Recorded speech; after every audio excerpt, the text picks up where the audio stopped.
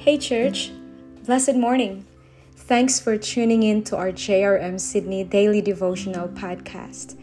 Today I'm going to share a passage from Psalms 51, and I will discuss a snippet of the writer's life, who is King David. But before that, my son Ben Hesed again would like to encourage you with his memory verse. So take it away, my son. Psalm 23:1. The Lord is my shepherd, I shall not want. Amen. Thanks, my son. Today, let's look back and see the life of David prior to writing this chapter of Psalms 51.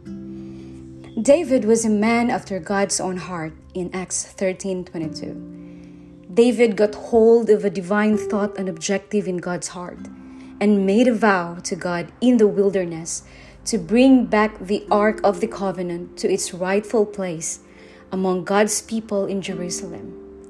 King Saul had left the Ark in a hilly place called Kirjath Jearim for more than 20 years, and David made it his passion to bring the Ark to Mount Zion in Jerusalem, for the Lord had chosen Zion as his dwelling place. When you understand the typology of the Ark of the Covenant, you will see that bringing the Ark of the Covenant to Jerusalem means bringing back the Lord's presence in the midst of his people. David valued the presence of the Lord. He was someone who talked to the Lord a lot. He cultivated the presence of the Lord. He sang in the wilderness in front of the sheep where nobody cared he existed. In 1 Samuel 16, when the prophet Samuel came to anoint one of Jesse's sons as king, Jesse forgot all about David. David was in the field, singing psalms of praise and worship. Bless the Lord, for he is so good, and his love endures forever. Bless the Lord, for he is so good, and his love endures forevermore.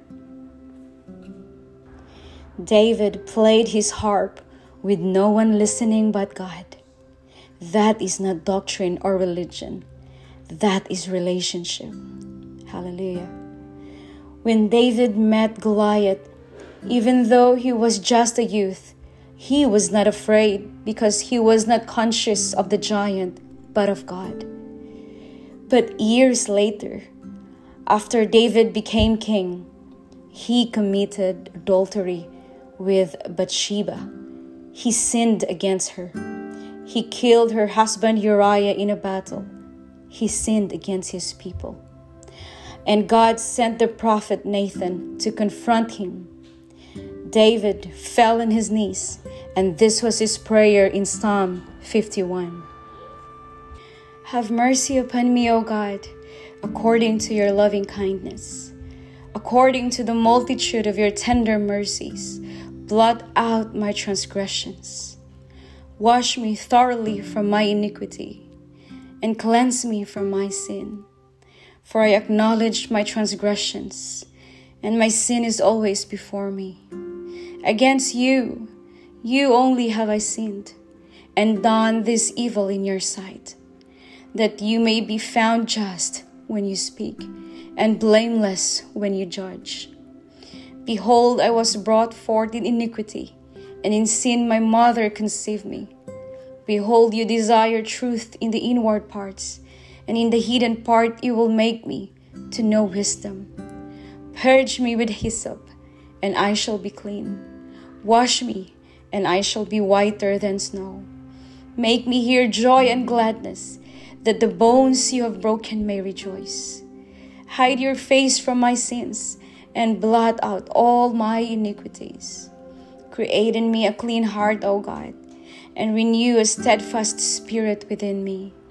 Do not cast me away from your presence, and do not take your Holy Spirit from me. Restore to me the joy of your salvation, and uphold me by your generous spirit. We can see here that David was conscious that the person who got hurt the most was the Lord. In verse 11, David made a plea, "Do not cast me away from your presence, Lord." David believed that the Lord's presence had blessed him. Although David lived in the old covenant, he had a new covenant mentality, that is reconciliation. He knew the source of his successes was the Lord, and he pleaded for the Lord not to leave him because of his sin. I have good news today for you, church. We don't have to be concerned in the same way as David. Now in the new covenant, because of what Jesus did at the cross, God does not impute sin unto us believers today. The blood of our Lord Jesus Christ has cleansed our conscience and guilt. Yes, we have sinned, but this sin and every other sin that we have committed and may commit were punished to the maximum in the body of our Lord Jesus 2,000 years ago. So there remains no more punishment for us today. In Hebrews 9:14 it says, "For how much more shall the blood of Christ, who through the eternal Spirit offered himself without spot to God, cleanse my conscience." My friend, the only way to bring peace to your conscience is to look to the cross. The cross of Jesus is the only answer that will satisfy your conscience. Look to the cross and say, "Father, thank you for Jesus and the cross. Jesus was totally condemned on my behalf for this sin, so there is now absolutely no condemnation left for me." My friend, Jesus' finished work at the cross truly sets you free. And because of that, we have no fear that the Lord will leave us. God loves us, and He has promised that He will never leave us nor forsake us. For us believers, His presence abides in us forever. But here's the thing. Sometimes we take things for granted. We forget to cultivate His presence. Sometimes we forget to talk to God until we come to church on Sunday, almost like, "Hey, Lord."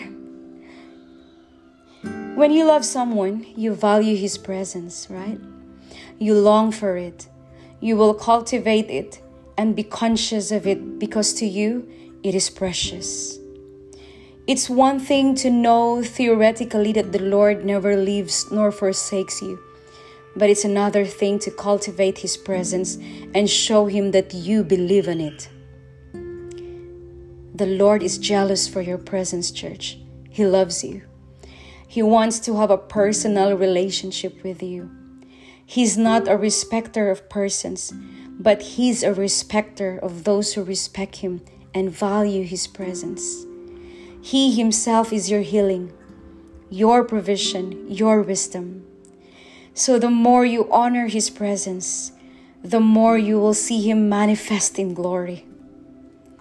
Seek the Lord's presence. He is Jehovah Rapha. He Himself is our healing. There is healing in His presence. The Lord's presence is our success. Just like Joseph in Genesis 39:2, the Bible says the Lord was with Joseph and he was a successful man. I believe that Joseph was conscious of the Lord's presence in his life. Joseph trusted the Lord for his provision, wisdom, and success. He enjoyed such favor and success that he ended up as Pharaoh's second in command in Egypt. Do you want this kind of success, church? Then don't forget the very first thing. The Lord was with Joseph. Whenever the Lord is and wherever His presence is, there is rest. A rest that is not subject to atmospheric forces or outward circumstances. In Matthew 11:28, it says, "Come to me, all you who labor and are heavily laden, and I will give you rest. Come to me, and my presence will cause you to rest. In my presence is rest. I am rest. Wherever his presence manifests, there is rest. And the devil cannot operate where there is rest, because the devil's territory is unrest, agitation, and stress. We have blessings that are resilient today, church, because they depend on Jesus who lives in us. Because our healing, longevity, prosperity, and success are all based on someone who is unshakable, all-powerful, all-knowing, and best of all loving.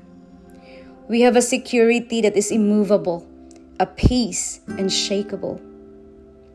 Today, you too can be like David, a man or woman after God's own heart. You can pursue Jesus, his presence, and bring him back into the center of your life. Make Jesus the centerpiece of every aspect of your life. Amen. Be blessed, church.